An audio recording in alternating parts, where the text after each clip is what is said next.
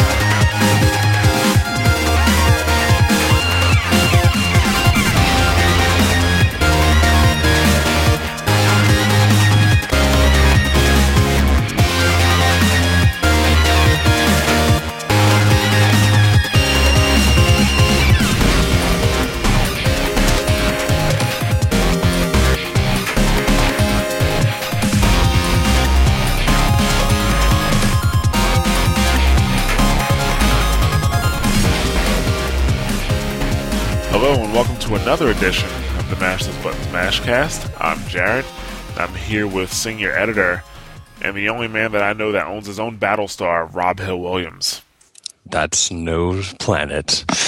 Except that I just totally said that wrong. That's no moon. God damn it! Yeah, it's also Star the wrong Wars fans are gonna series. kill you. Yeah. Yeah, two sets of fans are going to be here. Yeah, that's true. Battlestar fans and Star Wars fans. That's fine. I don't care. Come at me, bro. And I'm also here with another senior editor and professional shark wrangler, Nick Santangelo. That's correct. You know, just a little weekend activity I partake in. Yeah, just when he's bored. Exactly. As this is Mashcast 31, and we're just going to hop right into it. Rob, what you been playing? Let's see. I just finished Uncharted 3. I liked the game well enough to finish it in 2 days, but I don't know how I felt about the ending. Not that it was bad, just I don't know. Just okay, yay, that's an ending. Like that's how I felt. Could have been a lot better. It could have been. Like I'm trying to like really think how, and like I guess maybe if I hadn't gotten trolled partway through the end, like maybe that would have helped, but whatever. Playing Assassin's Creed Revelations now, trying to finish that because Game of the Year stuff is coming up. I like some things they do with the game, other things I don't. It's been talked about before. Jared's covered it at length in his review. Read that. That's pretty much all you need to know. DCU, of course, because I think we're addicted. TF2, and I've been playing Brink, which for $5, okay, that was fine. For $5, I would have been mad as hell if I was one of the people that paid $60 for that game, though. Really. See, it's a little different now because of the lack of players. That's the problem. It's the lack of players. Like, when I first got it, it was during a free weekend, and it was a lot of fun. It was a lot of fun to play because everybody was humans. Like, now you go into a server and, like, half the people are bots, And that's part of what kind of kills the game. But like with people actually playing and communicating with each other, it's better. Right. Well, always is when people are playing and communicating. But I don't know. Like even just playing like the single player stuff, quote unquote, like just to kind of get a hang of the game or whatever. And I'm like, okay, like it's definitely a game that was meant to be a multiplayer, but I would have still been mad if I had paid $60 for that game. Yeah. Big problem with Brink was that they messed up the launch so bad. They messed up the launch so bad. They really should just cut it off at this point and make Brink 2. True. It's over. It's over, folks. Just cut it off. And they didn't make a bad game. No, the core of the game is fine. Like as far as mechanics, how everything works, like it's fine. But it was peripheral stuff. Like the core game was always fine. It was the bugs that were on the problem. They released a game that was so buggy, even by Bethesda standards. It was really buggy. So yeah, but Nick, what you been playing? I've been playing Mario Kart on the 3DS, which is surprisingly a lot of fun. I mean, Mario Kart's always fun, but I was wondering, like, all right, Mario Kart 7, it's whatever, be the same thing, and it actually kind of is. Like, it's really not that different than the past ones, but for whatever reason, I'm just having an insane amount of fun with it. A lot of new pathways and different directions you can go on in the courses, which is really cool. It looks really nice too. One of the better looking games on the 3DS. So you can read my review. It's up now if you're listening to the podcast, which you are. Other than that, I've been playing Skyrim quite a bit, and we've talked about that a lot. But I think I might have messed up the Dark Brotherhood quest. I think I may have made it so it is impossible for me to finish the quest, which really sucks. And here's what happened. You kill everyone. You can't kill everyone, otherwise you can't finish quests, Nick. That's kind of what happened. I didn't kill everyone, but somebody else did, and it was, pretty early in the game, like weeks ago, I went to this town, Markarth, and there's like this whole debate going on with like these indigenous people, the Forsworn or whatever, and you can sign with them, or you can side with them, excuse me, or you can side with the people of Markarth that are there and in power now. I decided, fuck these people, I'm going to side with the Forsworn, right? So I side with them, I get thrown in jail, I get framed for treason, which is kind of funny because actually I was being treasonous, but I get framed for something completely different, treason related, which I thought was kind of strange. But whatever, I ended up in jail with these people. We do this whole revolt thing. We bust out of the jail. They just go absolutely ballistic. There's all these like tribal like spellcasters running loose. They kill everybody in the town. I get to kill the dude that was in charge of the other side personally. And, like, I knocked him off a cliff in like the slow mo like melee finisher, which is pretty awesome. So I'm like, all right, yeah. So like, all right, I guess I'm done with this town. So I leave and go do other shit. Several weeks and probably like, I don't know, 20 or 30 hours worth of game time go by. Now I'm doing the Dark Brotherhood. I got to go to Markarth to talk to some guy. And I'm like, oh, I don't know how this is going to work. Whatever. I go to Markarth and like, oh, look at that. Everybody's alive again. The entire town is back and like order is restored. Guards are there and everything. But now I'm wanted for murder and treason again. And I'm like, all right, whatever. I'll just pay it off. I got like 10,000 septims. And the guard catches me and he runs through his whole thing. And like, you look familiar and all this. So I try to pay it, and they won't let me pay it. They just tell me, I'm going to go to the prison for the rest of my days. I'm like, all right, whatever. Fine, I'll go to the prison. You'll take some stolen shit that I have. Only there's no more prison because like we killed everybody and busted out of the prison. So there's nowhere to send me. So after I select that, he just goes, all right then, and starts to walk away. But as soon as he puts his sword away, he turns back to me again and goes, wait a minute, you look familiar. And we go through the same conversation again. It's Groundhog Day, except, Yes. weirder. That's Yeah. awesome. Dude, so I have to run through the you broke entire it. town with like a dozen guards following me trying to have the same conversation. Hey, you look familiar. You need to be a thiefy. It sounds like you need to be a little more sneaky now. You better go work on that sneaking skill. That's Yeah, hilarious. but I got to talk to this guy in the town though, and it just won't. It won't let me. It won't let me, no matter how. Because once you start the conversation, you become visible again, and then the guards catch you again. So there you have it. I've You need to screwed lure 'em myself indoors in the or Dark something. Brotherhood. Yeah, I don't know what it is about Bethesda. I mean, they release such good games, but they're just so buggy. Like, I don't know what the problem is there. Yeah, I love the game. But Big, it's I guess. well documented. That's had all kind of problems. So, anyways, that's what I've been up to. How about you, Jay? Did you break anything, or you just been having fun? I haven't broken anything yet. I've also been playing Skyrim. We talked about that a little bit before the podcast, and I don't know. Like, I played it for about 3 hours so far. That's the only time I've had to play it, and I'm a little bored right now. But I'm still kind of in the beginning. I know I haven't gotten really deep into the game, even though I'm 3 hours in. Like, the beginning was really cool, and then they put the brakes on me really, really fast. So I literally was in a town talking to people for about an hour and a half. The most action I've had after the beginning, I killed a wolf, and I punched a lady in the face. And that's it's like the most action that I've had after that. Actually, I was kind of surprised because, like, oh yeah, this person is harassing X person. I'm like, oh, okay, I'm gonna go check that out. I'm gonna go do this quest. Finally, I get to, hurt somebody. And when I get there, it's the chick that works at the armory or makes the armor and stuff like that. I'm like, really? And yeah, they're like, yeah, don't kill her, but just, slap her around a little bit, It's like, oh, okay, I can do that. And so I beat her up, and that's it. Like, but other than that, I Are you sure this wasn't Duke Nukem? yeah, positive was Duke Nukem Skyrim. So yeah, I do that. And actually, when I came into that town, the cat people were there. I forget what their names are. Khajiit. Yeah, there you go.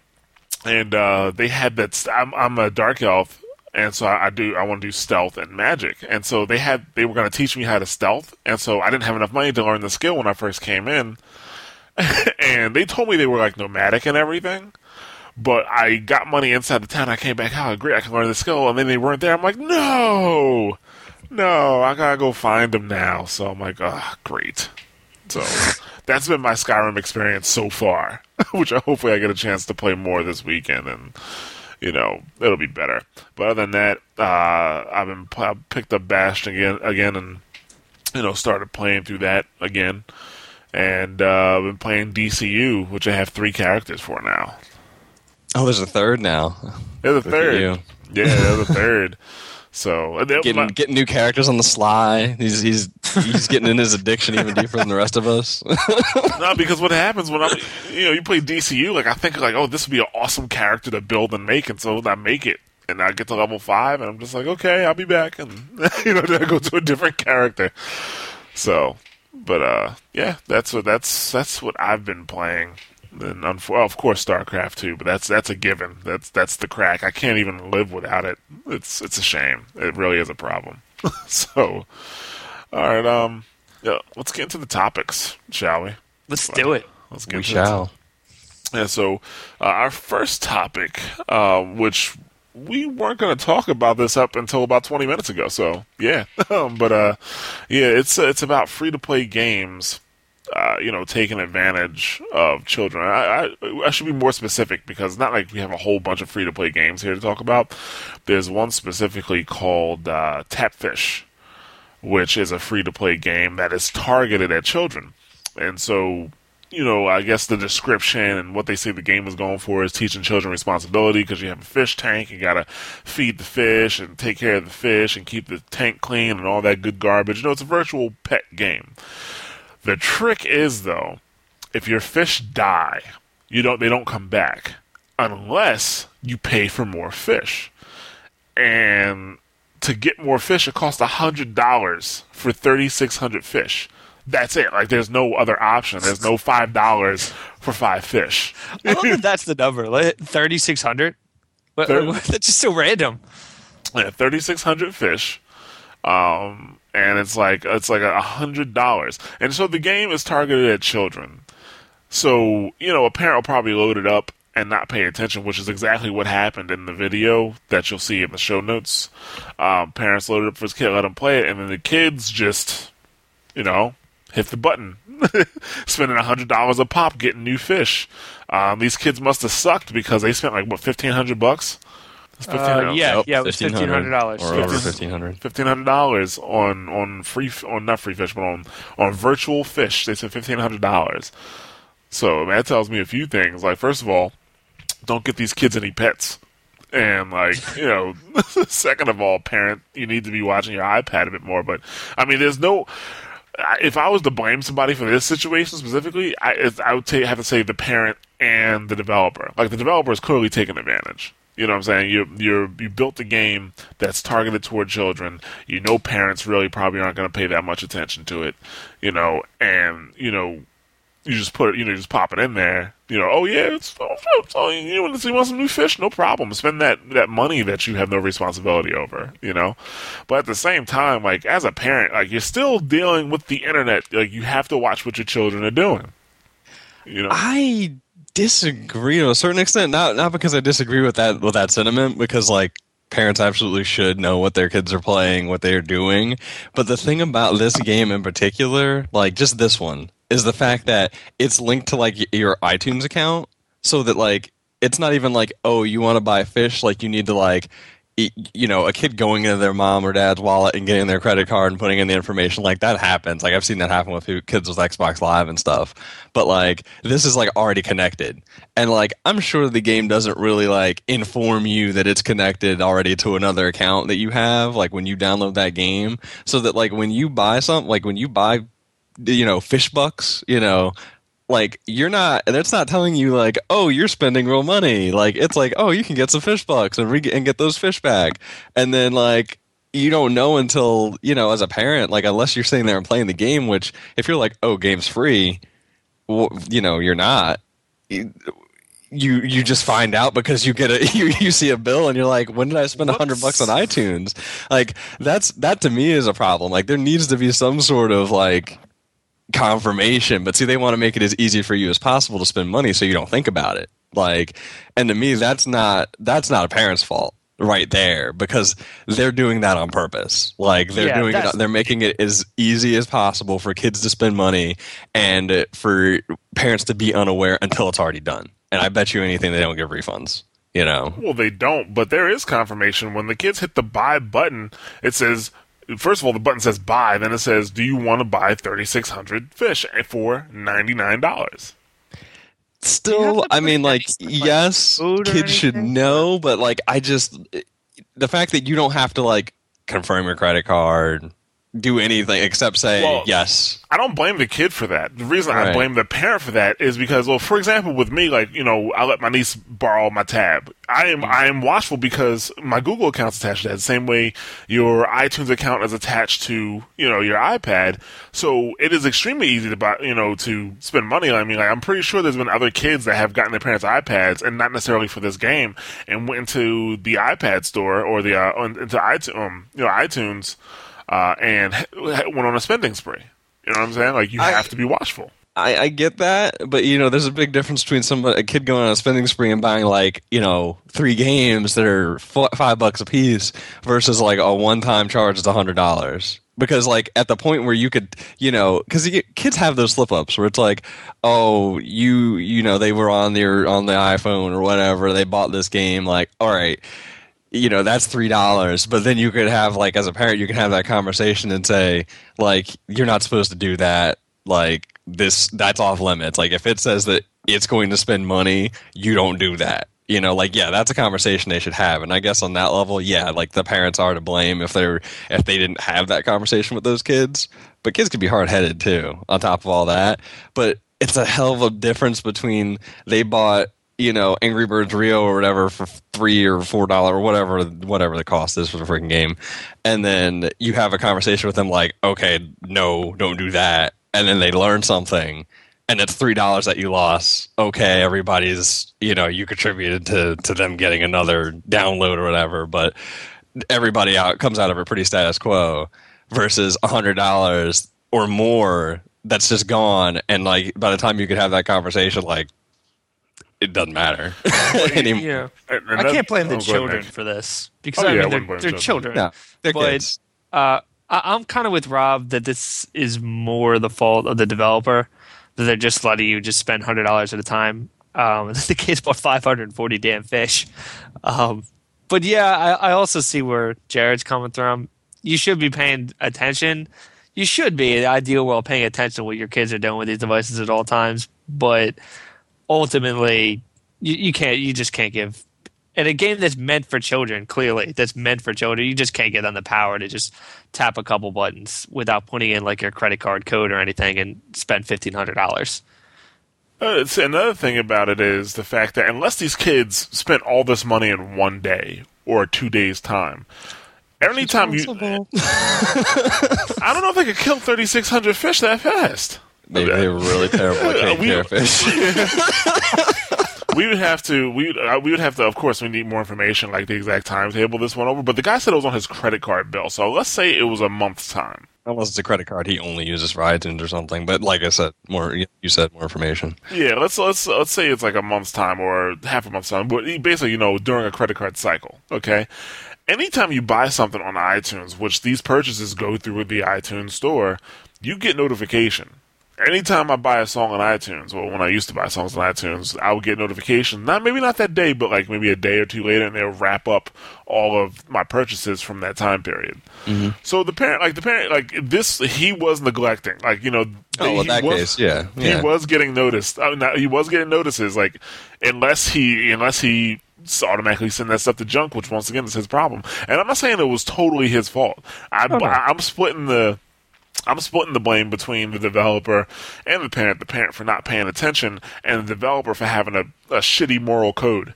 You know what I'm saying? I just put more of that with the shitty moral code, honestly. Like, there is parent responsibility. There always is, because I hate when it turns into, like, you know, you need to take care of my kids for me, you know, that type of thing, because that's stupid. You're a parent. Like, you got to pay attention. But there are certain things that, like, when you start taking certain steps, like, you were doing this on purpose. Somebody is going to get caught by this. Like, if it's not that family, it's going to be another family, because, you know, they didn't have that conversation yet, or they did have that conversation and kids don't pay attention, and they think, oh man, my fish just died, because it's appealing to that part of kids that doesn't want to see an animal die and stuff like that. And it's just really shitty. Like, it's just really shitty. Well, what's really telling to that he knows, like, they have a shitty system in place. When you watch the video, I watched the video because it's pretty funny. When Monvi is talking to the guy and he's like, yeah, I got the customer on the phone right now. He wants to talk to you. Just the face. Yeah. Look on the guy's face. It's like sheer terror that I have to talk to this guy. Like, he knows he scammed him. He's like, oh, there's a parent of a kid who really loved your game that would like to talk to you. And it's like, and his face changes, though, because it's like, the kid really liked the game. But so he knows what that means. Dad, not so much. Yeah. It's just funny. I mean, like, it's a shame that, like, as like video game journalists, like, this can't be done more, but the Daily Show can get away with it. But at least, like, they do it because, like, it's worthwhile sometimes to expose stuff like that, and especially when this is the list of their other games: Tapfish Exotic, Tap Jurassic, Tap Town, Tap Mall. So literally, all of these games work under the same kind of concept. So it's just a big old scam. So, it's amazing to me that people like that go on and do interviews with them. Obviously, it's on national television, and they're thinking like, "Oh, product will get on TV." Everyone they ever interview, they make them look terrible. Mm-hmm. Like, everyone they ever interview, they just make fun of them and show that, you know, they're pretty much being dickheads. Yeah, it's just a shitty model. Like, parents need to be careful, but it doesn't help when you got people out there definitely trying to make it as easy as possible for your kids to spend money behind your back. So it's just shitty. Like, and there's too much of it in the free to play market. Yeah. When you know that they're not the only ones doing this. So I don't know. Maybe that this is brought to light. This will, I don't know, change things a little bit, or at least make us more aware. Parents more aware, so that they can have that card on lockdown and have those emails going in the right place. I don't know. Exactly. We'll see. But moving away from that topic, we're going to talk a little bit about Call of Duty, or the next Call of Duty. According to I won't even. I thought you were excited, Rob. Damn, that was the sound of excitement. Oh, really? I'll never want to get Rob excited again. But I can't say this really counts as a rumor or news. It sits somewhere in between. But basically, there was a job listing at Sledgehammer Games for their Call of Duty team. And this one was, this just job opening was for multiplayer. They want to find an engineer to take the online experience to a new level, whatever that's supposed to mean. All these listings always say that. Yeah. But actually, I think it's kind of funny they say that, because they've been downgrading the game in terms of making it simple. So they've been going in the opposite direction of, you know, new level. Well, he didn't say take it to a higher level. That is true. A new level of simplicity.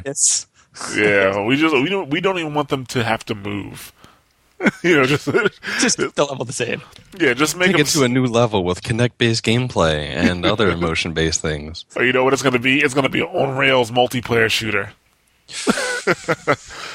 Did I just scare everybody there? You didn't scare me, because I mean, it's not like I'm on Call of Duty as it is, but I mean, that's still kind of a scary idea. I wonder how people would react to that. I mean, like, I know how they would react, but I just wonder how they would react. I want to see the reaction. Well, Call of Duty fanboys would be, you know, ecstatic, like, oh, this is the greatest revolution in gaming ever. You know. Except for the whole greatest revolution in gaming ever part. Yeah. But when he said this, that was totally accurate. True. Yeah. So they've got yeah, but basically that's pretty much all we have. And I guess it was interesting that it was Sledgehammer. Now we know that Activision put together the trio of Sledgehammer, Infinity Ward, and Treyarch. Before it was just Infinity Ward and Treyarch. From Raven too, or Raven Software. It was Raven, isn't it? I thought Raven just helped with. They were just involved with this with Modern Warfare. Yeah, but I'm pretty sure they're not a permanent fixture. But Sledgehammer Games was brought on to be a permanent fixture with the Call of Duty games. A lot of people presuppose that it's because Infinity Ward was going to either they were falling off so much they needed somebody to replace them. But that apparently isn't really the case, even though they definitely had to have a helping hand with this game. So I don't know what that really says, but But I don't think it's a surprise to say that Sledgehammer's working on another Call of Duty. I think it'd be more interesting to see what kind of Call of Duty it's going to be. Weren't they originally supposed to be working on some like futuristic one or some crap like that? Right, futuristic. They kind of got quietly canceled. And stuff like that. Like, that's a little more interesting to me to see what that ends up being. Yeah. It's another first person, then who gives a shit, frankly. What I hope is, I hope that instead of them coming out with Sledgehammer coming out with a Call of Duty this year, maybe I'm hoping Treyarch comes out with theirs, and then next year Sledgehammer does, because that'll at least give it a 2-year development cycle. True, and that is bad. And that's something that they have done well with, at least so far, with having Treyarch and Infinity Ward take a year off from each other. Like, if you throw Sledgehammer in the mix and then like they have a year, like each one of them, like maybe not have Sledgehammer first, but do Treyarch, then go, roll it over again. Like, everybody gets an even longer development cycle, but you still have Call of Duties coming out. Like, maybe that's a way to keep the series fresh. Maybe it's a way to keep it actually being relevant and more interesting and actually get people on board more. Although I don't know how you get more on board than what was the number this year? Yeah. something fucking retarded. Yeah, something million. I guess at least people liking it more than they did, even though millions and millions of people bought it. Like longer development time is always a good thing. But with the way they treat Call of Duty, like every year, even with Infinity Ward taking these last 2 years to make Modern Warfare 3, they still dumbed the game down. There were still bugs when it came out. I mean, there was still, like, in terms of like first-person shooters, like a lot of people play it, but I really wouldn't call it a engaging shooter, personally. Right. It's an ungame. Yes. I forget his name all of a sudden, but Rock Paper Shotgun had a nice piece on why Call of Duty doesn't really count as a game anymore. Yeah, it's kind of basically like I read that article like I think when you sent it to me like 2 weeks ago. But actually, if I can, I'll find that article again, or if you could resend it to me and put it in the show notes, because it is a really good article to read in terms of Call of Duty. But that's all we have for that for that development of Sledgehammer developing a new Call of Duty game, which really isn't news because we knew that that's what they were going to do. Right. I just want to see what kind of Call of Duty they're working on. I think that'll make a difference. Yeah, so, all right, moving on from that one. Now, this next topic, Nick, you probably might want to take the lead on it. It's regarding Miyamoto stepping down and then not stepping down. So, this thing was crazy. If you guys pay any attention to video game news this week at all, you must have heard something about this. Basically, Shigeru Miyamoto, for those who don't know him, which I can't imagine anyone doesn't, but I'll say it anyways. This is the guy that created Donkey Kong, Super Mario, Zelda, Pikmin, Star Fox, and currently he is basically a manager of all development at Nintendo. He oversees everything. And he sat down and spoke with Wired the other day for their Game Life section and basically said that he was stepping down from that position as managing supervisor of development, or that's not the exact title, but it's, you get the gist of it. Said he's going to step down from that and focus just on making smaller games and doing some little projects because, he's 59 years old and he realizes he's probably going to have to retire at some point. And he said the word retire. And basically investors read that and assumed the entire rest of the story and just freaked the hell out. Nintendo's stock went down as a result, of course. And then Nintendo, in turn, freaked the hell out and is running around telling anyone that will listen, like, oh, no, he's not retiring. He's not retiring. He's not stepping down. He's not doing anything different at all. He is going to work, 32 hours a day and continue to do everything he ever did, but he'll also be, doing this thing with smaller projects and working with younger developers. So they're trying to say that he's going to continue to do it all. He's going to take on even more than he's already doing and keep doing all the other stuff too, which there's a couple of possibilities here as to what could be going on. I feel like he probably is stepping away more from the managerial thing, which as a Nintendo fan, I'm really not even mad about. I wouldn't mind seeing somebody else taking the reins a little more there and giving him a chance to do, something new, because everyone always complains, hey, Nintendo, all you guys do is just bring out mascot sequel after mascot sequel after mascot sequel. And they're always good, but it's like, where's the new IP at? So hopefully he actually is working on some new stuff, and going to be doing less managing. But Nintendo doesn't want you to believe that, because when it says at the end, produced by Shigeru Miyamoto, everybody just goes, yay, and they continue to buy Nintendo games. So that's pretty much my take on it. What do you guys think about it? I would love to see him step away from more that I guess the management role he has now, and go back to smaller or titles or making new IP specifically. I want to make some new IP. Okay, I love Mario, Donkey Kong, all that stuff. But if he can make new IP, some fresh IP, I think it'll do a lot for the games industry itself, as opposed to the constant recycling we see right now. Right. That's kind of what I'm saying. I'm kind of in the same place. Pikmin was really, I think he may have done some smaller new stuff since then. I think someone's gonna kill me if I'm wrong on this, but I'm pretty sure Pikmin was the last major new thing that he came out with. And Pikmin 1 came out at pretty much the launch window of the GameCube, so that was 2001. Yeah. It's been a while. And this guy has so many responsibilities at Nintendo. This year alone, just overseeing Skyward Sword, even if he was just doing that, he didn't direct it, but as the producer, he's got so much to think about. And you've got this group of Nintendo fans that want him to just, no, Miyamoto must, be in charge of everything. He must be the guy doing everything, or we'll freak the hell out. And then, you've also got Nintendo fans going, man, why doesn't Miyamoto and Nintendo ever make anything new? Which, that's both kind of where we are. And it's like, well, he just can't. He doesn't have the time to do all that if he has to supervise every blockbuster title Nintendo makes. And I love those mascot games, but I'd rather see him make something new. And, the guy's only going to live for so long, and he's only going to work at Nintendo for so long. So at some point, somebody else is going to have to be in charge anyways. So if this is the starting of a gradual step down, I'm okay with that. Go ahead, Rob. Yeah, well, no, I mean, if it's sort of a gradual step down, that's fine. But the problem is that fanboys just don't want it to happen, and neither does Nintendo. Right. Frankly, they would love it if they could just cryogenically suspend him and just bring him out every time they're going to do a Zelda game or something. Exactly. And the problem is that Nintendo can't afford to ignore its first party properties like that in order to go for something new, because unfortunately, even Nintendo, as oblique and odd and obscure as they can be sometimes, they still are in the same trenches that everyone else is in. And unfortunately, up high, that means that you need to stick with stuff that people know.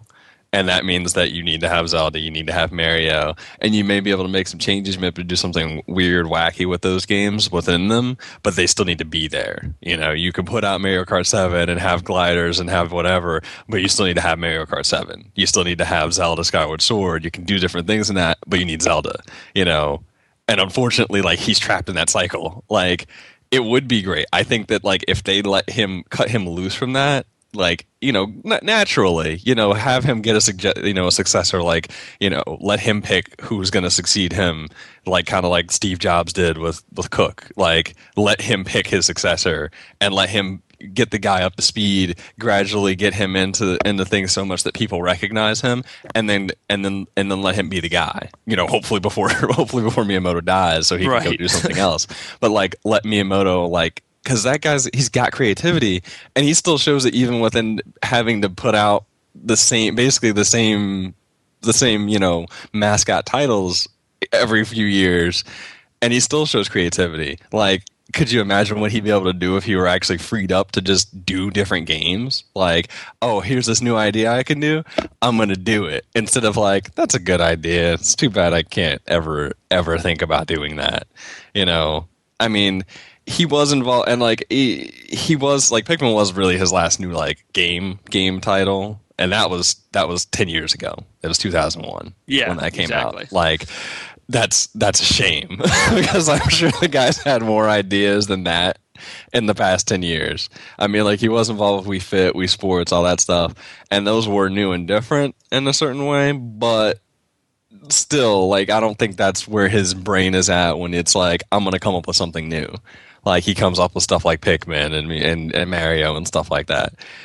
Let the guy free, but Nintendo's scared just like everybody else is. It's just harder to see it because you're like, oh, it's Nintendo. They're about the creativity and all the blah blah blah do, and it's hard to see it when you're like, oh man, we got a new Mario and it's so different. We got a new Zelda and it brings back, not just nostalgia. It's not just playing on the fact that it's Zelda, but is new and different in a lot of ways too. Yeah, and people just it's hard to see it. Yeah, it's hard to see it because it's Nintendo. Yeah, they can't handle it, but it's interesting because step back for a moment. The last two main Super Mario platformers, Mario Galaxy 1 and 2, which are both phenomenal, they weren't even developed by the same studio that has had control there at Nintendo for so long. That was the Tokyo studio, and they're fantastic games. And Zelda, which is like, he has a number of games, as I went over, and you did too, but those are the big two that he created, Zelda and Mario. The last time he directed a Zelda game was Ocarina of Time. Then you had game ever. Yes. Then Aja Aonuma as anything else. What's that? So the game I played more in my life than anything else. Like I've same played here, man. More times than any other game ever, and that says a lot considering I don't really even touch Nintendo consoles anymore. Like, that was it, man. So, like, let the man do something else. But go ahead. Yeah. The point I'm making is, and I'm with Rob. That's my favorite game of all time, being it dozens of times. But the series is going on without him. I mean, he's still there. He's producing as an overseeing role. But it's gone on for so long since then, and there's been so many years and releases that Aonuma has now stepped away from being director. He's not even director anymore. I can't remember the new guy's name that directed Skyward Sword. And Skyward Sword was great. It might be my favorite game of the year. I didn't think it was as good as Ocarina, but the point is Nintendo can go on. They got all kinds of other creative people. So, yes, maybe he does need to do this more, work with younger developers, and single out someone like, hey, this guy's really promising. Let's give him a chance to do this sort of stuff. And it'd be great to see him make something new before he retires, whenever that may be. But I'm sure no matter what happens, we are going to continue to see his name on everything that gets produced by Nintendo. Yeah, and I mean, I think we've seen too that like having new ideas doesn't hurt anything. When Retro Studios took over Metroid, people were so scared, and then you got Metroid Prime and all those games. That whole series of games. Like they took Donkey Kong, and although it wasn't like a super hit, like it was still a very good game, and it still was invocative of the first one. Not the first one, but the first three, but still brought something new. And reinvigorated the franchise. Like, new ideas don't hurt. You can have somebody take on like a new property. I think it just really, really scares not only fanboys but Nintendo investors, everybody, when you say Miyamoto. Like, well, you don't even come out and say it, but you say that somebody else is going to be involved with overseeing Zelda or Mario other than Miyamoto, and then like everybody does what they did. They go ballistic. And it's a shame because I think that they would do a lot better to let him gradually move out of the role, sure, but to let him let his creativity free and let him actually do some other stuff for them, because he could probably create like a dozen more franchises for them before he's done with the company, and that can only help them. Right. So everybody calm down and let's just see what actually happens. Okay? Yeah. Let's wait till something sucks and then freak out. All right? Let's give it a chance. I know that's crazy. That's not what we do in gaming, but let's try. Analysts around. Hey, but they're not happy unless they can cast some doom. So, but anyway, we're gonna be moving on to the next topic, which is from Sony and their new target audience, I guess you could say. Jim Ryan from Sony, he says he sees the PS3 taking a demographic shift in the future toward a younger and more family-oriented, I guess, titles. Which I don't know. Like, I don't really know how I feel about that. He says there's still stuff for the core gamer, in the works, that they're going to be coming out with over the next few years. But it looks like they're trying to expand their demographic, which, honestly, I don't think that always works out best for gamers. Trying to expand your demographic. When these companies try to expand their demographics to, like, a younger and more family-oriented audience, that's how you get the Kinect. That's how, That's how you get the new dashboard. Brilliant. Yeah, that's how you get the new dashboard. Actually, we're going to talk about that a little later, actually, like 2 topics from now. But, taking basically what made these consoles so successful, the core gamers, especially for PS3. Well, I should say for PS3, but for Sony in general. The reason why Sony was able to topple Nintendo back in the 90s was because they targeted the older gaming audience. Although you still had Crash Bandicoot, those type of things too. But in general, it did appeal to an older audience. Bandicoot's whole thing was supposed to be that, like, and you could debate whether or not he actually was, which he probably really wasn't. It was, I'm so cool and hip. Remember that commercial where, I don't know if you guys remember it, they had Crash Bandicoot go outside Nintendo. Yeah, everybody like, just remembers calling out that. Mario. Look how cool we are. We're hip and edgy. In the world, like at the time, yeah, it worked. Like, obviously, test of time, no, it didn't. But I mean, it did work at the time, and he was their mascot for a little while. Like, especially with the PS1, like a lot of people remember that up until in the PS2. Like, that's what people would still ask about. Like, oh, Crash Bandicoot. Yeah. Like they kind of ruined that with a bunch of derivative kind of crappy games. I don't even own the property anymore, which is kind of funny. But they, that it did work for a while for them. But I think that like Jarrett said, like it is a little troubling because you either go too broad and then you lose focus on everything, or you shift focus away from core audience totally to try and appeal to that new broader younger base, and then you lose a grip on what you had in the first place. Although for me in general, I don't see this as necessarily a bad thing, depending on the time frame, which he wasn't really specific about. But if you see PS4 coming out in the future, obviously, like, it does make sense that PS3 does become more casual or become a younger base after a while, because number one, system is going to be cheaper. It already is cheaper, but it's going to be even cheaper by the time PS4 comes out. So it's a natural choice to make it more of a younger audience, for that. You have PlayStation Move on it and stuff, which I don't know, like, we might see some iteration of that on PS4, but I don't think it's going to be as big a focus. Although I could be completely wrong. I just hope it's not. Wishful thinking. Like there's certain ththings about it that naturally makes sense, because parents aren't going to be as apt to spend $500 on a PS4 or whatever when they could get a PS3 for $150 and get games for their kids, especially if there's games that do appeal to them. Sony has done well with games that I would say appeal to a broad audience. I don't know why they say they're moving towards the younger family audience, because when you have like Ratchet and Clank and Sly Cooper and stuff coming back, like they have properties, Mod Nation, stuff like that Little Big Planet. They've got stuff that appeals, and it appeals to a broad base. Like it appeals to core gamers almost as much as it does to younger kids, family audiences. So as long as they don't try to reinvent the wheel or anything, I think they'll be fine. But as long as the time frame is more along the lines of like we're going to do this make this shift after PS4 comes out, to me that'll make a little more sense, and it scares me a little less than they might be jumping off.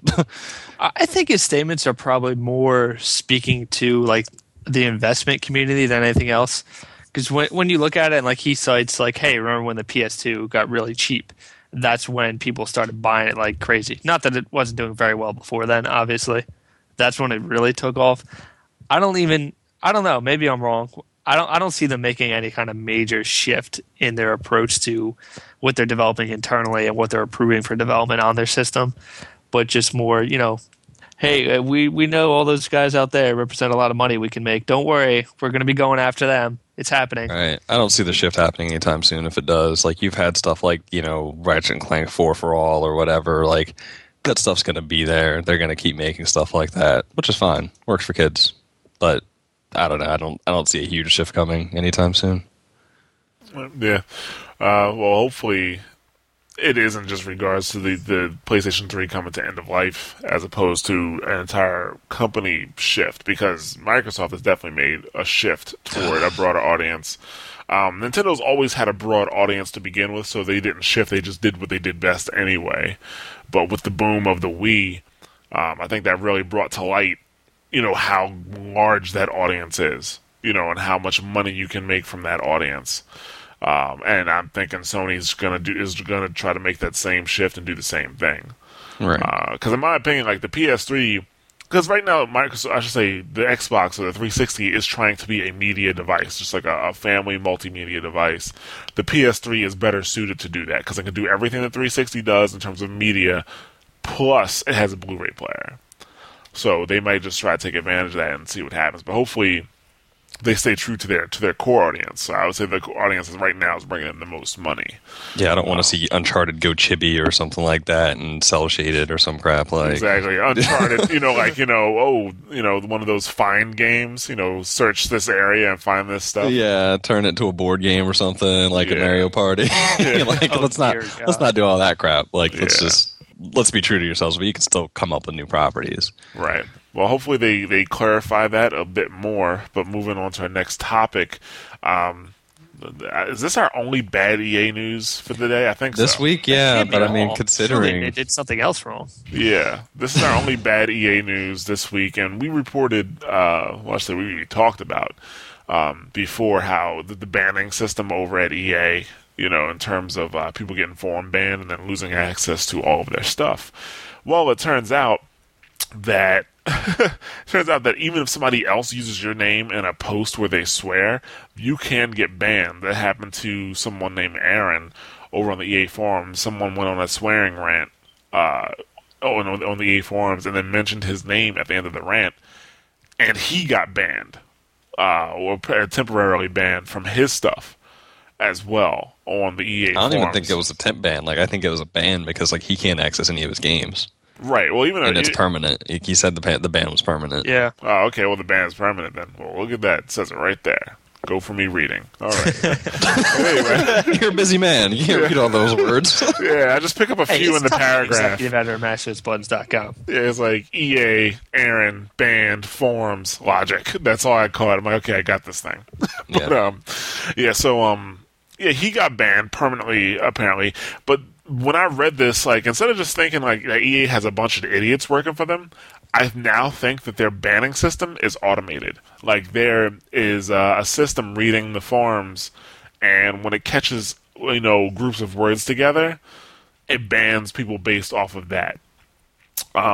First of all, no ban is permanent. That's silly. There's no way if you ban somebody, there's no way that you can't unban them. Can't do it. Right. It's just as far as he knows it's permanent. Yeah, it just means the person you call on the phone or the person that you sent that email to, they can't do it. But that can definitely get knocked up to a high level, and get it unbanned, because that's just a lawsuit waiting to happen right there, unless he signed the Origin EULA. But that's a lawsuit. Yep, that's a lawsuit waiting to happen right there. I bought this stuff, and now you're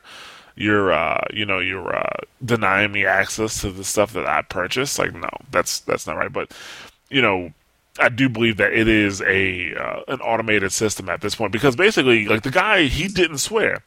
The person who was swearing at him put his name in the post. So if it's an automated system, it probably picked up that username, it picked up the curses, put one-on-one together, that will mean it's a piss poor user system, piss poor system to begin with, by the way, if that's the case. But I really can't see a human being looking at this and seeing the guy's name in the post and be like, oh, okay, well, he was part of that, that interchange, so he's gonna get banned too. That's retarded. Yeah, and I do think you're right. I think it is automated, because the message he got, I'm just going to read it verbatim. It says, "Please note that your account his email address, I'm not going to bother to say that here, has been permanently disabled from the Electronic Arts online service for violating the terms of services. The account will no longer be accessible in any way, and all property, items, and characters associated currently are or will soon be deleted. Like, that's pretty... Wow.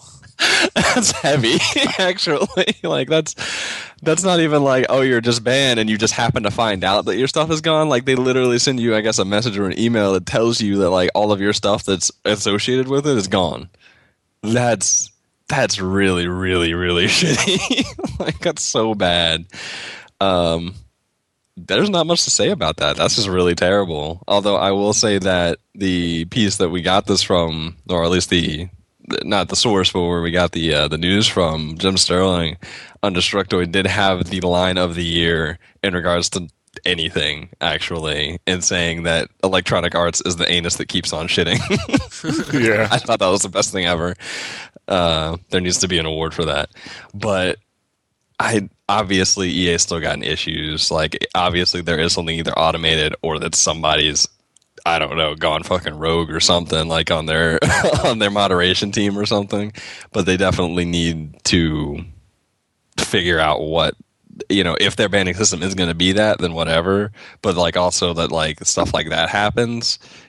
Somebody's getting banned and they didn't even actually do anything wrong. Somebody just included them in a rant. Like, that's an issue. You need to figure that crap out, and you need to figure it out fast, because you're just going to keep getting bad publicity from it.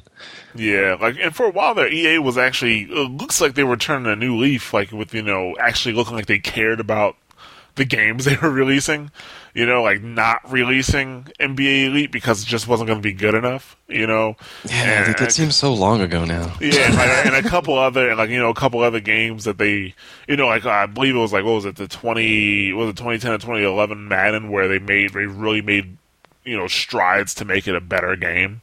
Mm-hmm. As opposed to just keep pumping out the ssame crap every year. But like this whole string over the last few months with Origin, the EULA, no sue clause, the spyware, the spying on your computer and reporting back, and then the forum incidents here, like, this is really just not looking good for EA. Like, it really makes me think, like, do I want to buy an EA title at this point? And honestly, like, for a lot of people, I mean, like, number one, like, I would say what I said before, don't use their forums, because obviously that's an issue, and it sucks if you've got a support problem or something like that, and you want to just try and, like, put it out to the community and see if you can get an answer back. But, like, honestly, like, don't even bother. Like, don't, like, go right to the emailing them, customer support, whatever. Don't use their forums, because obviously, like, you could do nothing wrong, and it can still affect you now. Like, not even that, like, something can be misconstrued that you said and then it can affect you, but like, you can literally, like, say you make a post and then somebody else, like, has a a swear flavored rant with your name in it later, you're done. And that's silly. Like, just don't use their forum. But on top of that, like, if you think there's a problem with this, don't, the same thing with Origin, like, don't download it, don't buy their stuff. That's the only way that ultimately they'll listen, that and this kind of thing, getting out there on the internet. And unfortunately, if you are already in that system and you find yourself banned, don't send an email. You need to get on the phone with them, and you stay on the phone with them until they give you what you want, because they'll give you what you want. Keep going higher and higher up. Yeah, they'll give you what you want eventually. You just gotta get in there, and find somebody with a deep voice to get on the phone and, like, yell at them for you. And it'll work. Trust me. Jared just volunteered. Hey, yeah, mail Jared. For a small fee, I might do it for you. Time is money, But shit, it doesn't run itself. Yeah, exactly. We got bills to pay. So moving on from that topic, we're going to talk a little bit about the Xbox 360 dashboard update that just happened the other day. First, I want to get everybody's thoughts. Who wants to go first? I'm going to pick Nick. Really? I'm going to pick Nick, yeah. You're just going to pick me like that? Yep. Like, we're in class shit. I know you didn't do your homework, sir. No, I'm totally prepared.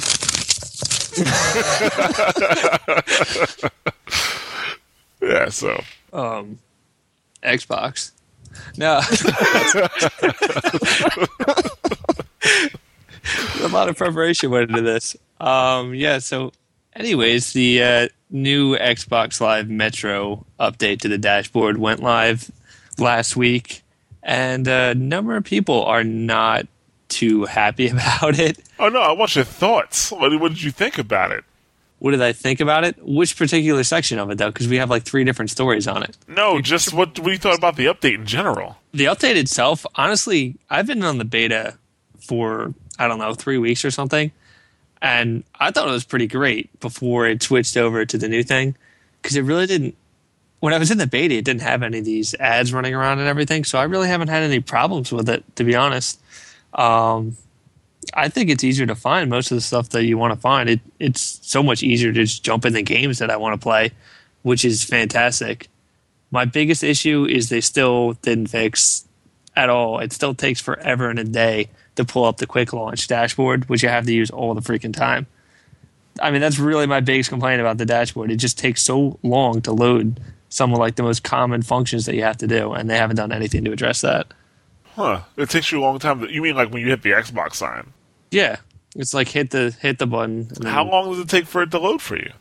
I don't know. I mean, it's not like you're sitting there for like minutes at a time. I don't mean like that, but there's a delay. Like, you know, like you hit the PlayStation Long enough to be button. noticeable. Yeah, and it's just like, okay, it's up. You hit that on Xbox, and it's like, okay, wait. Okay, here it is. And then it's like, all right, you're sending a message. Okay, wait. Okay, here we go. You know, it's just strange. I haven't messed with it, so like I haven't seen that part of it. I haven't messed with that yet. I know I'm not. I haven't had a reason to. I know this isn't just me because I talked to a number of people on my friends list. So this isn't just like, oh, Nick's connection sucks. Oh yeah, no, I don't think it's that. I just haven't messed with the guide button or anything. Yeah. No, I have noticed when I send it is rare for me to send a message on Xbox Live. Like when my friends send me messages on Xbox Live, I send them a text message like, "Why didn't you just text me?" But you know, when people do send me a message on Xbox Live and I do wind up replying, that sending a message, yeah, that takes a while. Well, I shouldn't say a while, but longer than I think it should. Definitely longer than sending a message on PSN. But in terms of just hitting the button, mine actually comes up pretty quickly. Like, it comes up blank for like 1 second, it comes up blank, and then like not even a second later, it comes up with the actual stuff that I need.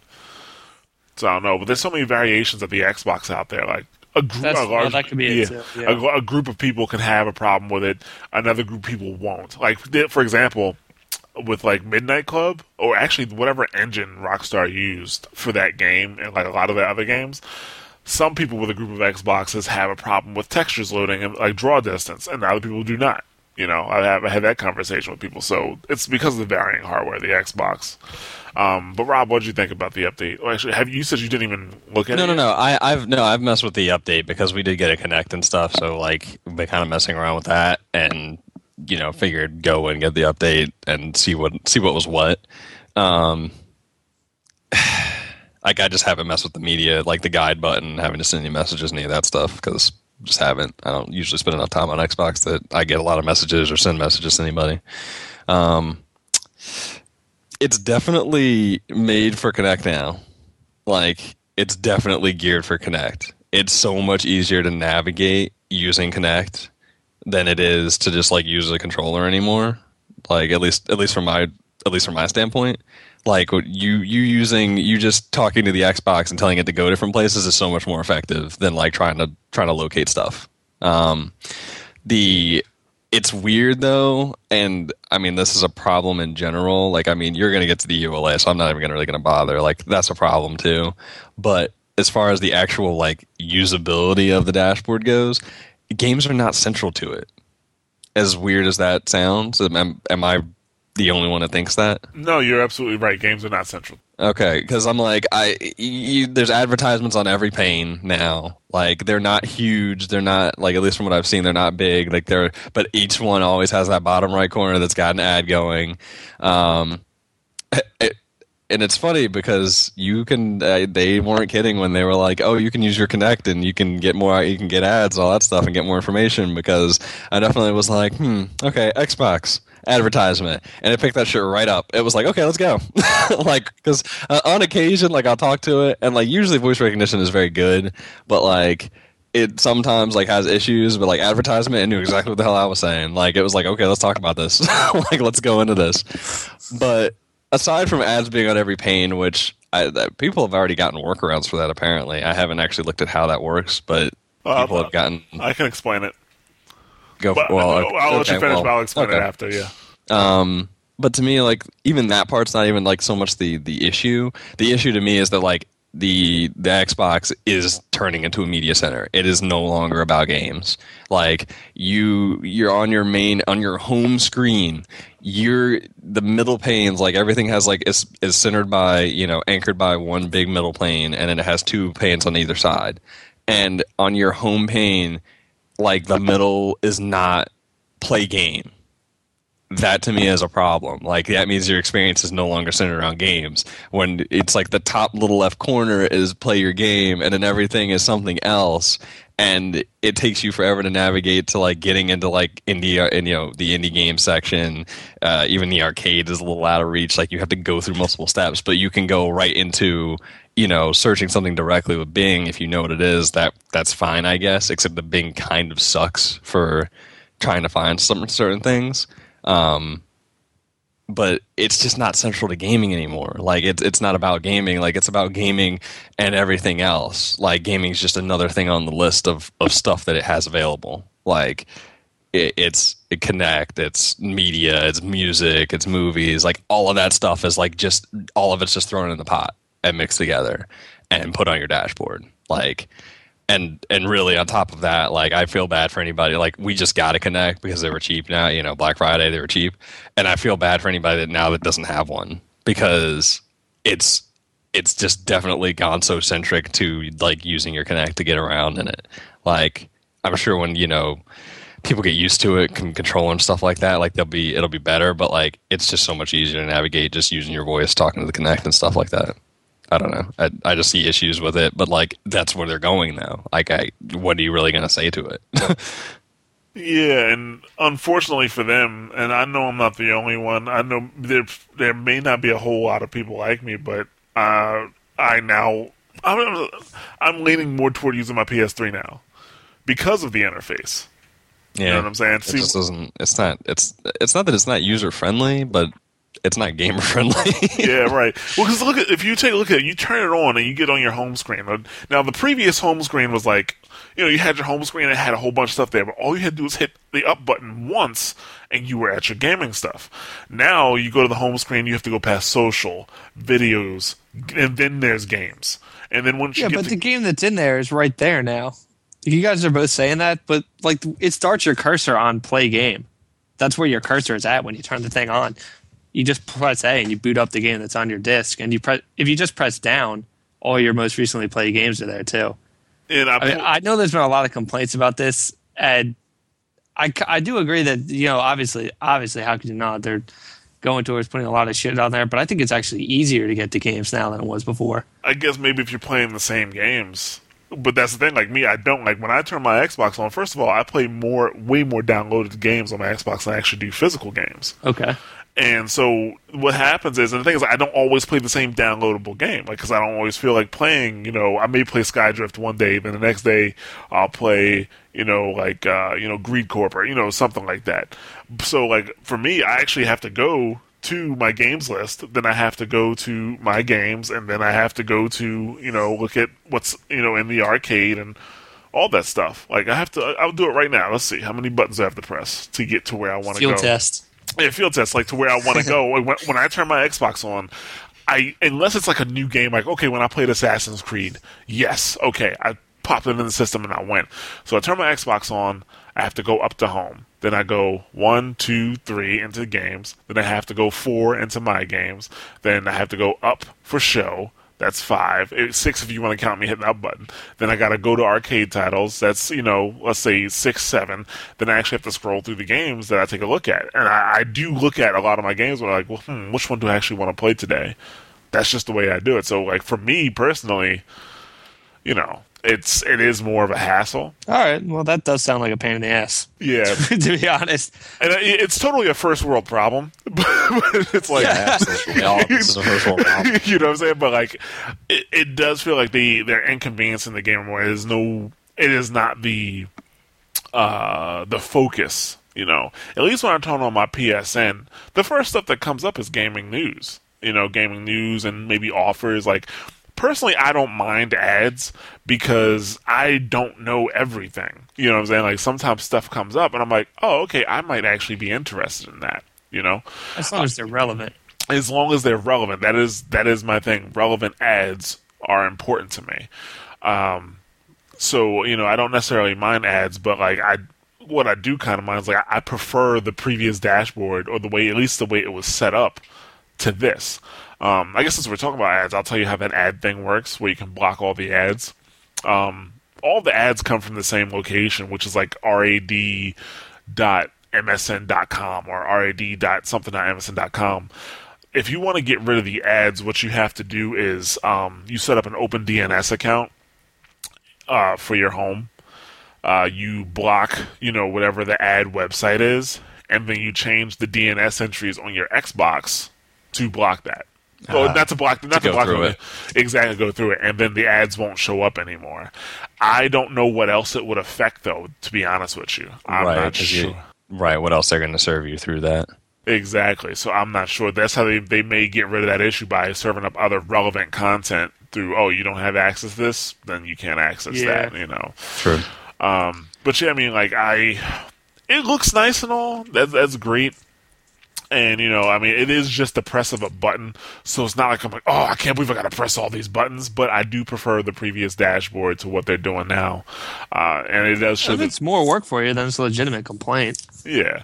So it's like, I do, I don't know, like, it's just, I will be more prone to download stuff on the PS3 and get access to it that way, because then all I have to do is, like, go over a few columns and then go down. That's it. Yeah, it is a simpler navigation and stuff, but I just guess my problem is not so much that, like you said, Nick, like, it does start right on, like, play whatever game, but my problem is that when you put it, like, off in the corner and, quick play other stuff, like, right below it, like, okay, it's on your front page, but, like, when your middle thing that grabs your attention is not the fact that I can play a game on this, like, to me, that's an issue. And then, like Jared said, like, you have to go, like, 2 panes over even to get to just games in general.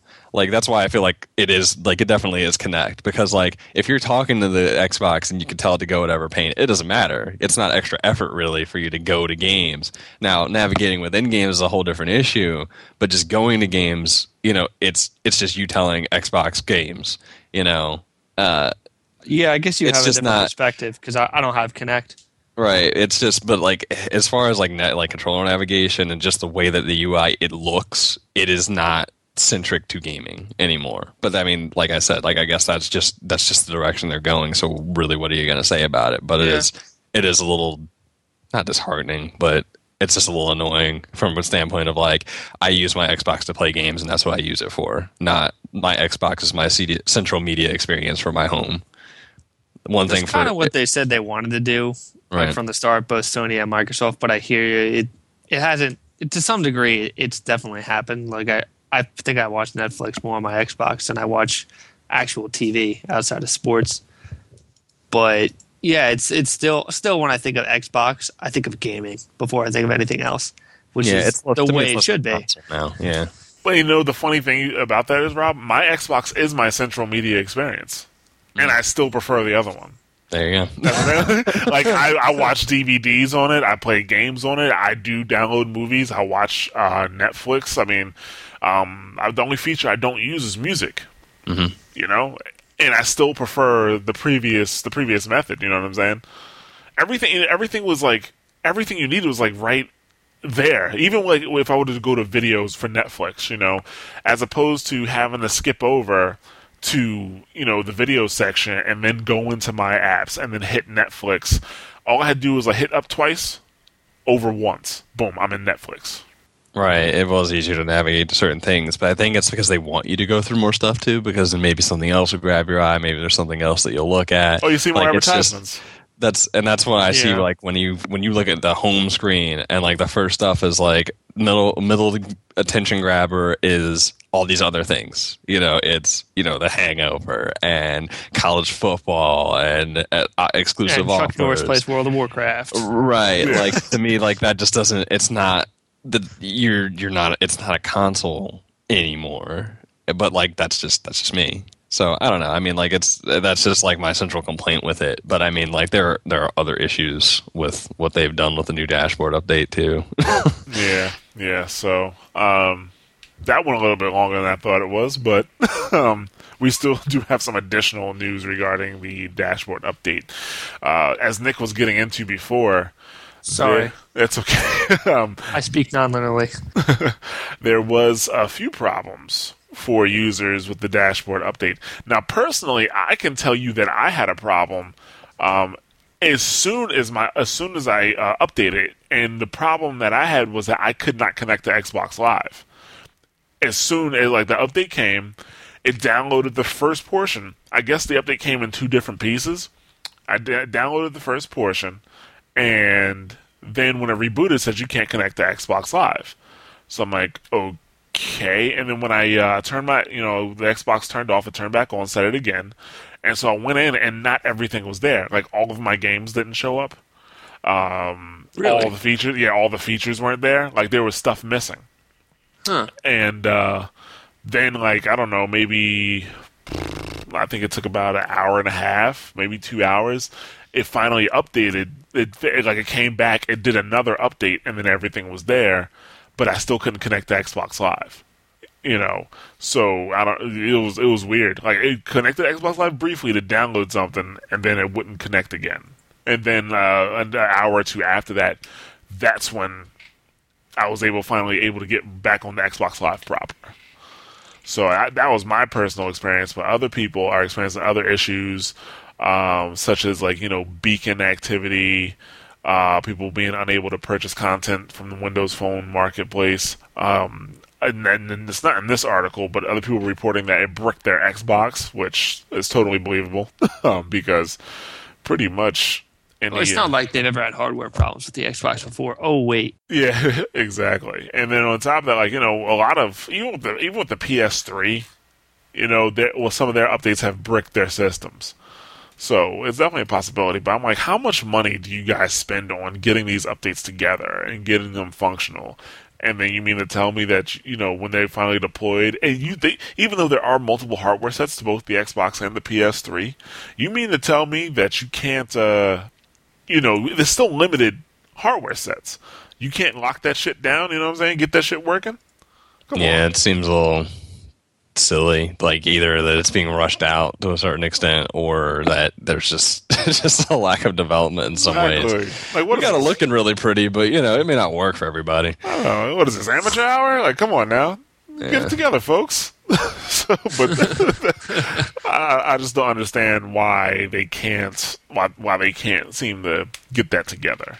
Another problem, which I guess it's not a technical problem, but another thing that people aren't liking is basically Microsoft shunning the indie community again for the second time this year. Even further now, like, it's getting really bad. Like, they're pretty much saying, like, we don't want you here anymore. Pretty much, like, there's no indie game section. There's really no indie game section. Somebody reported that there was an indie game tab, but I don't even see it here. You have to go into the game type, and then the will show indie games. But you literally, I was just actually doing it. I was muted, but I was talking to the Xbox, and it's literally 5 things in, just voice command wise, 5 or 6 things in to get to the point where you can finally look at indie games, which means that nobody's gonna look at them.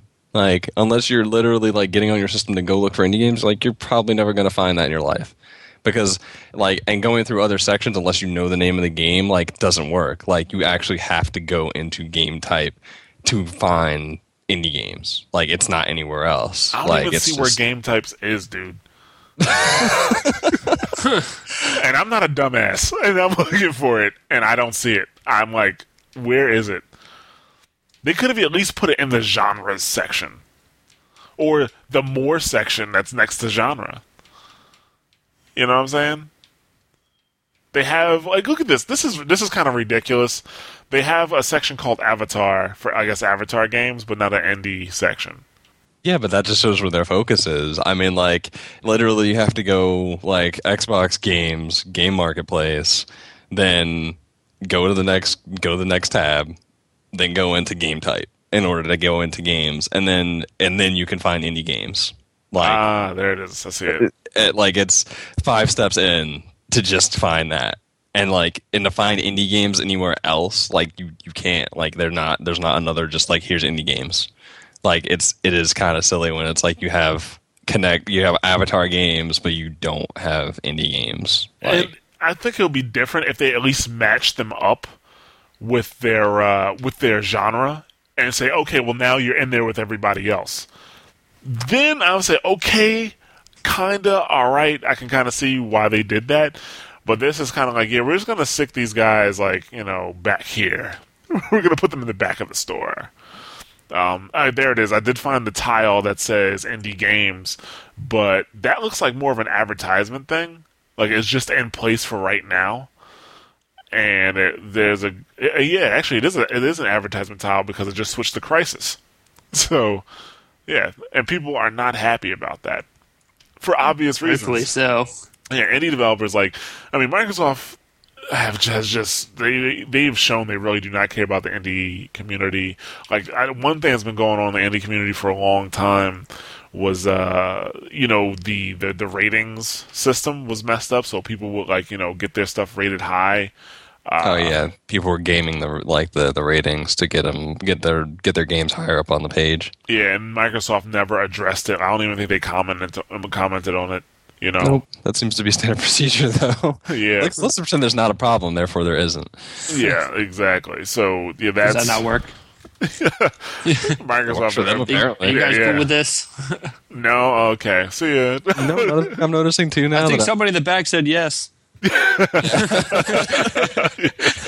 Another thing that I'm noticing now, too, now that I'm going through stuff, is that, like, even if you go into, into the genres, like I'm getting like no listings for like say like platformers, even though like on all the tiles they have like different. That's in more. That's in more. Oh well, yeah, it's in more, but like but it's still within within genre. But like I'm actually looking in more and looking at platformers, and it's like there are none. Like, it's literally telling me there's no games that are platformers. Really? Because I'm in there now, and I see 51. Okay, the first time I went in, didn't show me. It was like, no games. I was like, really? Like, how are there no games, bro? So, I don't know. I mean, I don't know. It's special, definitely. But, I mean, indie gamers definitely are getting... The shaft? Yeah, they're getting punked out on this. Like, you're asking them to go to Steam. You're asking them to go to PSN and stuff. Like, I wouldn't be surprised to see PSN get a bigger, like, here's a whole indie game section. Like, oh, well, I guess they already have, but, like, even more so. Well, that PSN doesn't discriminate. They throw the indies right in there with everybody else. Right, exactly. No discrimination, man. It's bad. But, so the last thing that we have here in terms of the dashboard update is everybody getting the shaft in terms of their consumer rights. Basically, equal opportunity hating. Yeah. So in terms of the EULA, Microsoft is following suit with Sony and EA in terms of putting on a no sue clause, basically.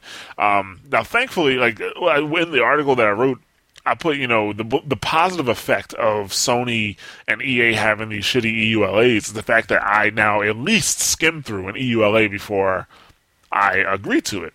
So I'm going down the EULA for the Microsoft, for the new dashboard update, and there was Section 18.1.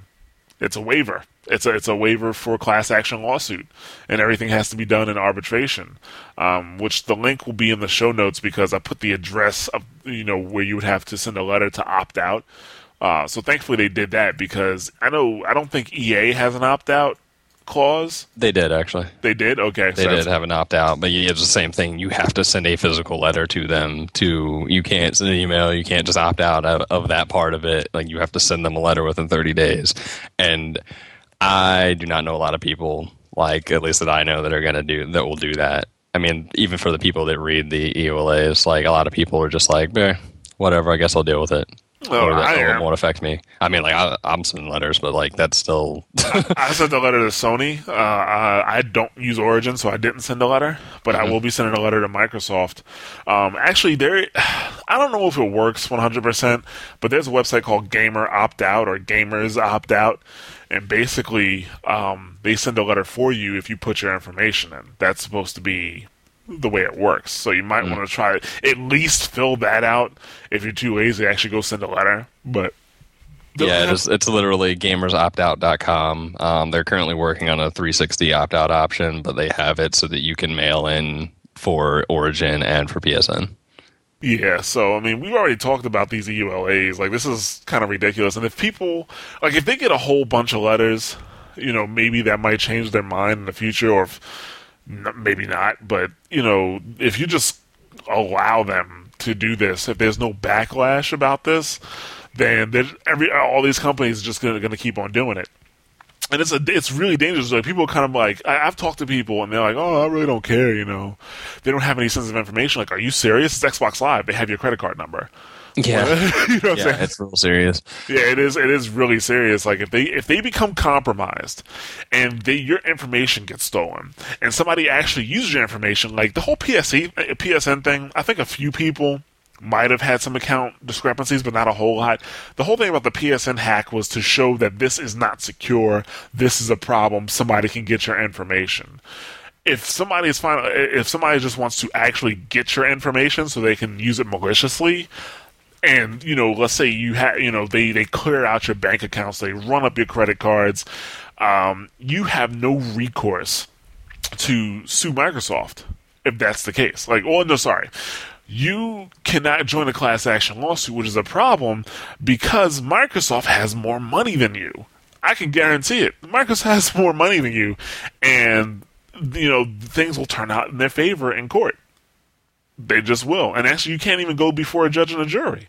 It all has to be done. Yeah, that's the really crappy part. I mean, like, arbitration at least kind of removes that aspect of, like, they have more money than you, so they can just basically just wait you out, and you can't keep up.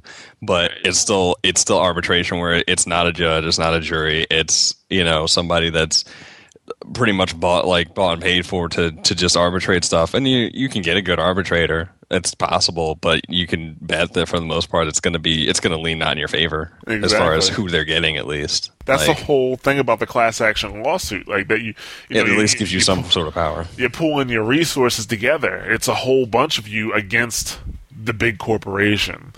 So that's something you really need to think about, and you need to get off your lazy ass and send that letter in. In fact, go to the Gamers Opt Out because it's really simple. Like, you literally put in your information and you do it. Like, seriously, it's very simple to do it.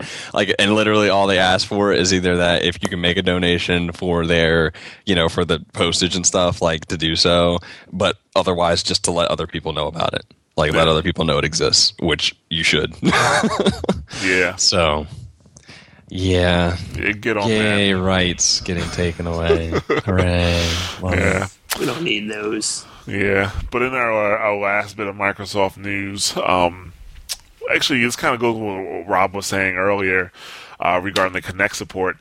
In the future, it looks like Microsoft is going to be requiring, actually not in the future, I guess right now going forward, Microsoft is requiring Kinect support on all Xbox 360 apps, which makes sense, I guess, because they want people who have the Kinect to be able to use voice support on everything. They want to get accustomed to that. I just hope that stays with apps and not with actual, like, games. Like, all of your games have to have some type of voice support for your menus.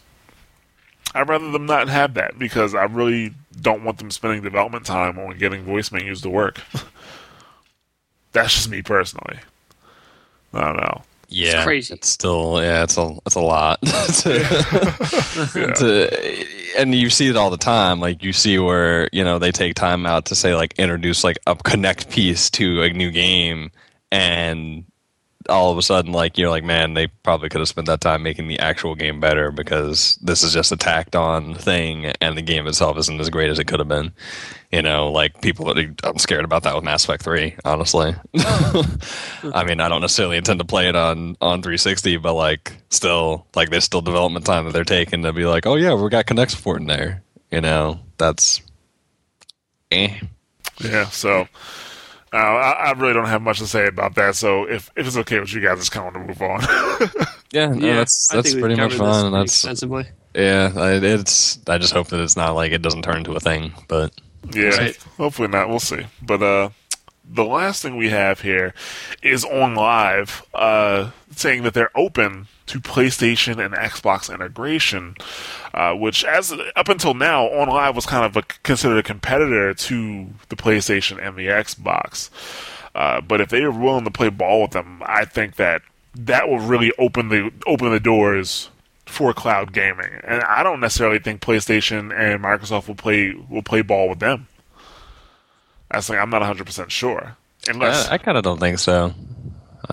Especially when they're saying, like, they're not that it's wrong for them not to want to be bought out, but like they're saying that we want our branding on stuff. Like, they're not going to do that. I just don't see them doing it. Yeah. Like, they may have the infrastructure, they may have it already, have everything already set up to do cloud gaming. They've worked on it, all that fun stuff, but they're still like, that's still not gonna fly. Like, it's not like they're developing games, and that's a different thing when you put EA or Activision's name somewhere in your store. It's a different thing for you to say, like, here's a whole section of our system that's dedicated to On Live. Yeah. I don't see how they benefit, and I don't think they will either, really. Yeah, I mean, I think they would. On Live would wind up paying like hefty licensing fees to Microsoft, right? In order to do it, exactly, because you could buy your stuff on Live unless On Live starts giving like some of their profits to Microsoft and Sony. There's no reason like for Sony and Microsoft to play ball with them. Nope. Because they're like, no, we want people to buy these games on the PS3 or the 360, or at the very least buy them digitally, and we'll provide the cloud gaming for them. Or maybe the other way around. Maybe Microsoft and Sony, but okay, well you have the infrastructure. We'll just pay you money to use the infrastructure, but we keep our profits. Yeah, that's silly. Yeah, I don't know. Like, so, like, yeah, he's kind of opened the door. Like, hey, let's talk. Let's do something. And I don't know. I don't think Microsoft or Sony are very interested in it. They probably have like cloud systems in the works. Yeah, because I mean, they've already got cloud. Well, at least I know PSN's got cloud saves. I think 360 does too, if I'm not mistaken. Cloud saves, like they're obviously got things that they're in the works for. So, see, in my opinion, if they went with anybody, it would be with Gaikai, because Gaikai, their business is cloud infrastructure for you, not making money off of the cloud infrastructure. Well, having games in their own cloud network, right? Not you buying it from them. Exactly. That would probably fit them more directly, and maybe that's why On Live is like, hey, yeah, we'll play ball with you guys, because maybe they're a little worried, like, hey, if they go with Gaikai, that could kind of blow them away. Because just think about that. Think about what would happen if Microsoft was like, okay, you can buy this game on the Xbox 360, play through the cloud on the 360 and your PC. If they open the doors up like that, I think that'd be pretty. That would hurt On Live, I think, because if something's already in the cloud, oh yeah, it's not that. I don't think it's that difficult to go multi-platform with it. I don't think so either. Like, there is no reason for them to play ball with them, I don't think. And to me, it's really interesting that they're saying, like, oh, we're open to playing ball with them now. Like, I wonder if either they're not necessarily getting as much response as they thought they would, or if they feel like that's how that they can still make a mark. But I'm like, it's been positioned as a direct competitor to them for so long, and I'm wondering now if things aren't quite working out the way they're thinking they are. Yeah, or they were hoping they did. So now they're like, oh yeah, but we're open integration. We're open for that, because I'm like, that kind of is almost a sign of weakness. And I think even that too, they're going to be like, nope. No need to play ball. Obviously, they need us to some extent. I kind of figured things were not going so well when they gave out all of those On Live consoles at PAX. Like, they gave out a whole bunch of... Actually, I don't even think they had a limit. If you came to the OnLive booth at PAX in Seattle, you got a free OnLive console. Oh wow, I didn't even hear about that. Yeah, so I don't think there was a limit on that either. So yeah, they basically they're trying to. I think it didn't spread out as much. I wonder who they thought their target audience was, because it came out for PC first, and PC gamers weren't really keen on that because for the most part, PC gamers, we build our rigs. I build my rig to play games like Battlefield 3. Why would I want to stream it on live? Like, that defeats the purpose of the rig that I built. And then the console gamers really didn't pick it up because they're console gamers. You know what I'm saying? Like, we've got it already. Exactly. They've got games for their consoles that they don't have to stream. They don't have to depend on the internet. They wouldn't have to worry about visual issues or sound issues. Even though I guess that may be an advantage for a console gamer. Like, if you can get PC graphics on your console that way, yeah, that's cool and all. Right. But I don't know if you want to hook up an additional console to your TV just to do that. So I don't know. Like, I just think that maybe most of us already have enough shit hooked in. Exactly. As so it is.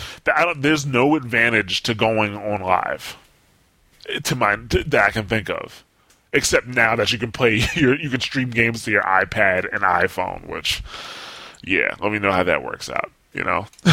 So sweet. Yeah, but I guess we'll see how that goes if Microsoft or Sony even respond to that. Yeah, and on top of that, I still have an issue with buying games and using it. Like that being the only way you can access your games and is on the cloud. I still have an issue with that. So I just like demos and stuff. Like I do see Gaikai being the way if there's going to be we're going to integrate somebody else with us. Because at least then it's like, oh, we set up your infrastructure. You can play demos on stuff, but they're not necessarily trying to sell stuff. Like, I still hate that idea. What happens if OnLive goes under, or anybody else? Like, at least if Sony goes under, like, you still got your system, you still got your games, yada yada yada. Like, I don't know, just a problem. We'll see how that goes. But yeah, that's going to wrap us up for the topics portion. And for all those people who said, hey, where's the question? And Rob pulls the question out last week. And then shame on you. Answers. Shame on you. Big fail. Yes. Big time fail. Yeah. Stupid.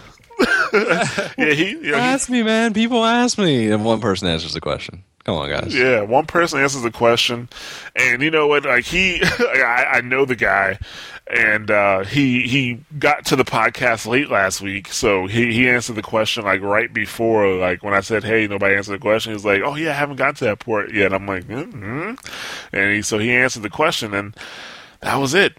Nobody else. So I'm read his response. The question was, for those who don't remember, what would make the $30 a year subscription to Tetris worth it for you?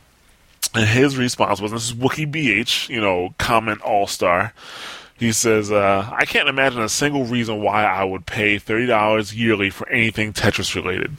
That said, I can imagine if someone is super hardcore in Tetris and they offer some matchup head-to-head style services, that might be worth it. I suppose if just about everyone has played and paid for Tetris at some point, there might be enough hardcore Tetris sites out there to make it worthwhile. I'm just not one of them, though. I think he's being too nice about that. I mean, I agree with the first part. Obviously, we went through this, but I think he's being too nice. I don't even think a hardcore head-to-head person, you can go get a Tetris game for Xbox or PS3 or even Wii probably at this point that's got head-to-head and pay less money than that. Altogether, pay less than $31 for the game and play it forever and not even pay it yearly. Exactly. I don't know. I don't know what features though. That's why I put the question out there. But unfortunately, we only got one response. But thank you, Wookie BH, who is a comment all-star, for responding, because he is the guy who always responds. Yeah, in a pinch you can get Wookie BH. But hey. For the rest of you, though, for shame. I don't even know. Really? What, guys? You literally asked me what happened to the question. We liked the question. Well, that's why there was no question, because got no answer. If you don't answer, we have no reason to ask the question. It's fine if you want to think about it and be introspective, but you gotta put a comment in. Let us know, because that's the whole reason we come up with the question in the first place. We want to hear from you. I thought you just liked asking people random questions. Maybe we should start with that. Like, I don't know. Like, maybe we should start with the question. Is that what we should do? That kind of defeats the purpose. Like, that's like, we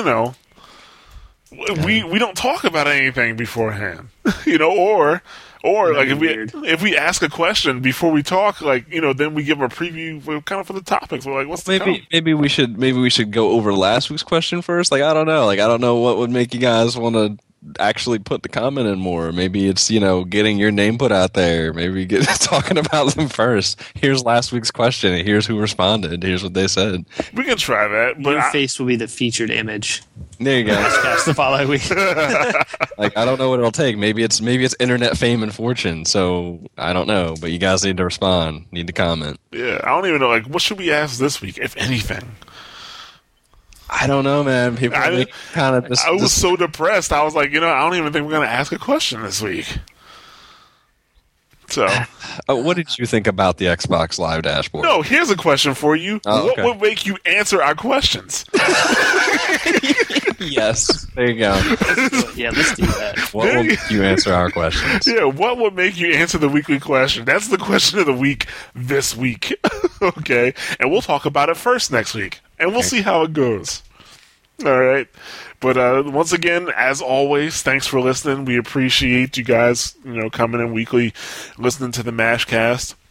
If you listen weekly and you aren't subscribed on iTunes, you probably want to subscribe on iTunes.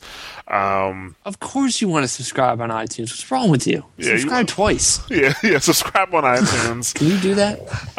There's also... we also have an RSS feed, so if you don't use iTunes, you can always use the RSS feed to subscribe to the Mashcast, which is always on the website. It's in the show notes, like not on SoundCloud, unfortunately, but on the website. The iTunes subscription link and the RSS subscription link are on the page. Actually, they're on every page, but specifically on the page for that week's Mashcast. For those who don't know about SoundCloud, we're soundcloud.com/smashthosebuttons. On Facebook, we're facebook.com/smashthosebuttons. Twitter.com/mtbsite. And let's see. Oh yeah, we got yes. I think I mentioned all the social networks. Community at mashthosebuttons.com. If you've got any questions, comments, concerns, complaints, anything you need to say to us or want to say to us, you can hit us there. And, me or Jess will be out there listening for it. Yeah. So that you can do that. The Mashcast is typically every Monday around 1 p.m. Eastern. So if you listen to this early enough, you will still have time to get into our contest, which is for a PC version of Skydrift, right, Rob? Yes, it is. Although, actually, the contest ends at noon on Monday, they actually probably won't have enough time, unfortunately. But if for some reason it's extended, but I don't see why we would, maybe you'll have a chance. But all it is it's a Twitter contest. Tweet a phrase, you get an entrance into, enter this as a chance to win. But we only have one code this time around, so we decided to go this route to give everybody kind of a fair shot, and we're just going to pick at random. Random winner. And actually, maybe we can extend it because I got an email shortly before we started recording, and they kind of upped the ante because they gave us 2 codes for their DLC. Oh, really? Yeah, so I figured we only have 1 code for the game proper. Mm-hmm. So we might as well just throw all of the codes in there in one batch. Up the ante. Like, here's everything. Oh, okay. So they have 2 different DLC packs. They have 2 different DLC packs. Oh, okay. Yep. So, all right. Yeah, we can extend that then. Give people some more opportunity. So actually, you do have a chance to win. Imagine that. We'll put the contest in the show notes so that you can see that and just hop on Twitter. We made it super simple. All you got to do is tweet a phrase. It was I entered to win a chance to win Skydrift from Mash's Buttons. Follow and retweet for your chance. That's it. It's pretty simple. Yeah. It's pretty much it. So yeah, there's no games coming out because it's friggin' December. So yeah. Trine 2 just came out, actually. I'm lying. It just came out for PC. But that's it, really. Yeah, and that's actually a pretty good game that I think everybody should check out. Even play Trine 1. Like, Trine 1's an excellent game. Yep. So, actually, I need to finish Trine 1. I want to finish it before I actually play Trine 2. So, once again, a Steam deal. I got that game for like $2. Love Steam. Love Steam. Steam is killing it. This is why Steam works. We didn't talk about it, but they have coupons as well. So, I mean, Steam is just... You want to talk about a competitor to retail? There you go, right there. That's the reason that things will be digital. But people need to learn from them. Yeah. But, well, like I said, thanks for listening. We will catch you guys next week with an all-new Mashcast, number 32, I assume. So, thanks for listening, and you guys have a good day, night, whatever time it is. Take care, everybody. Later.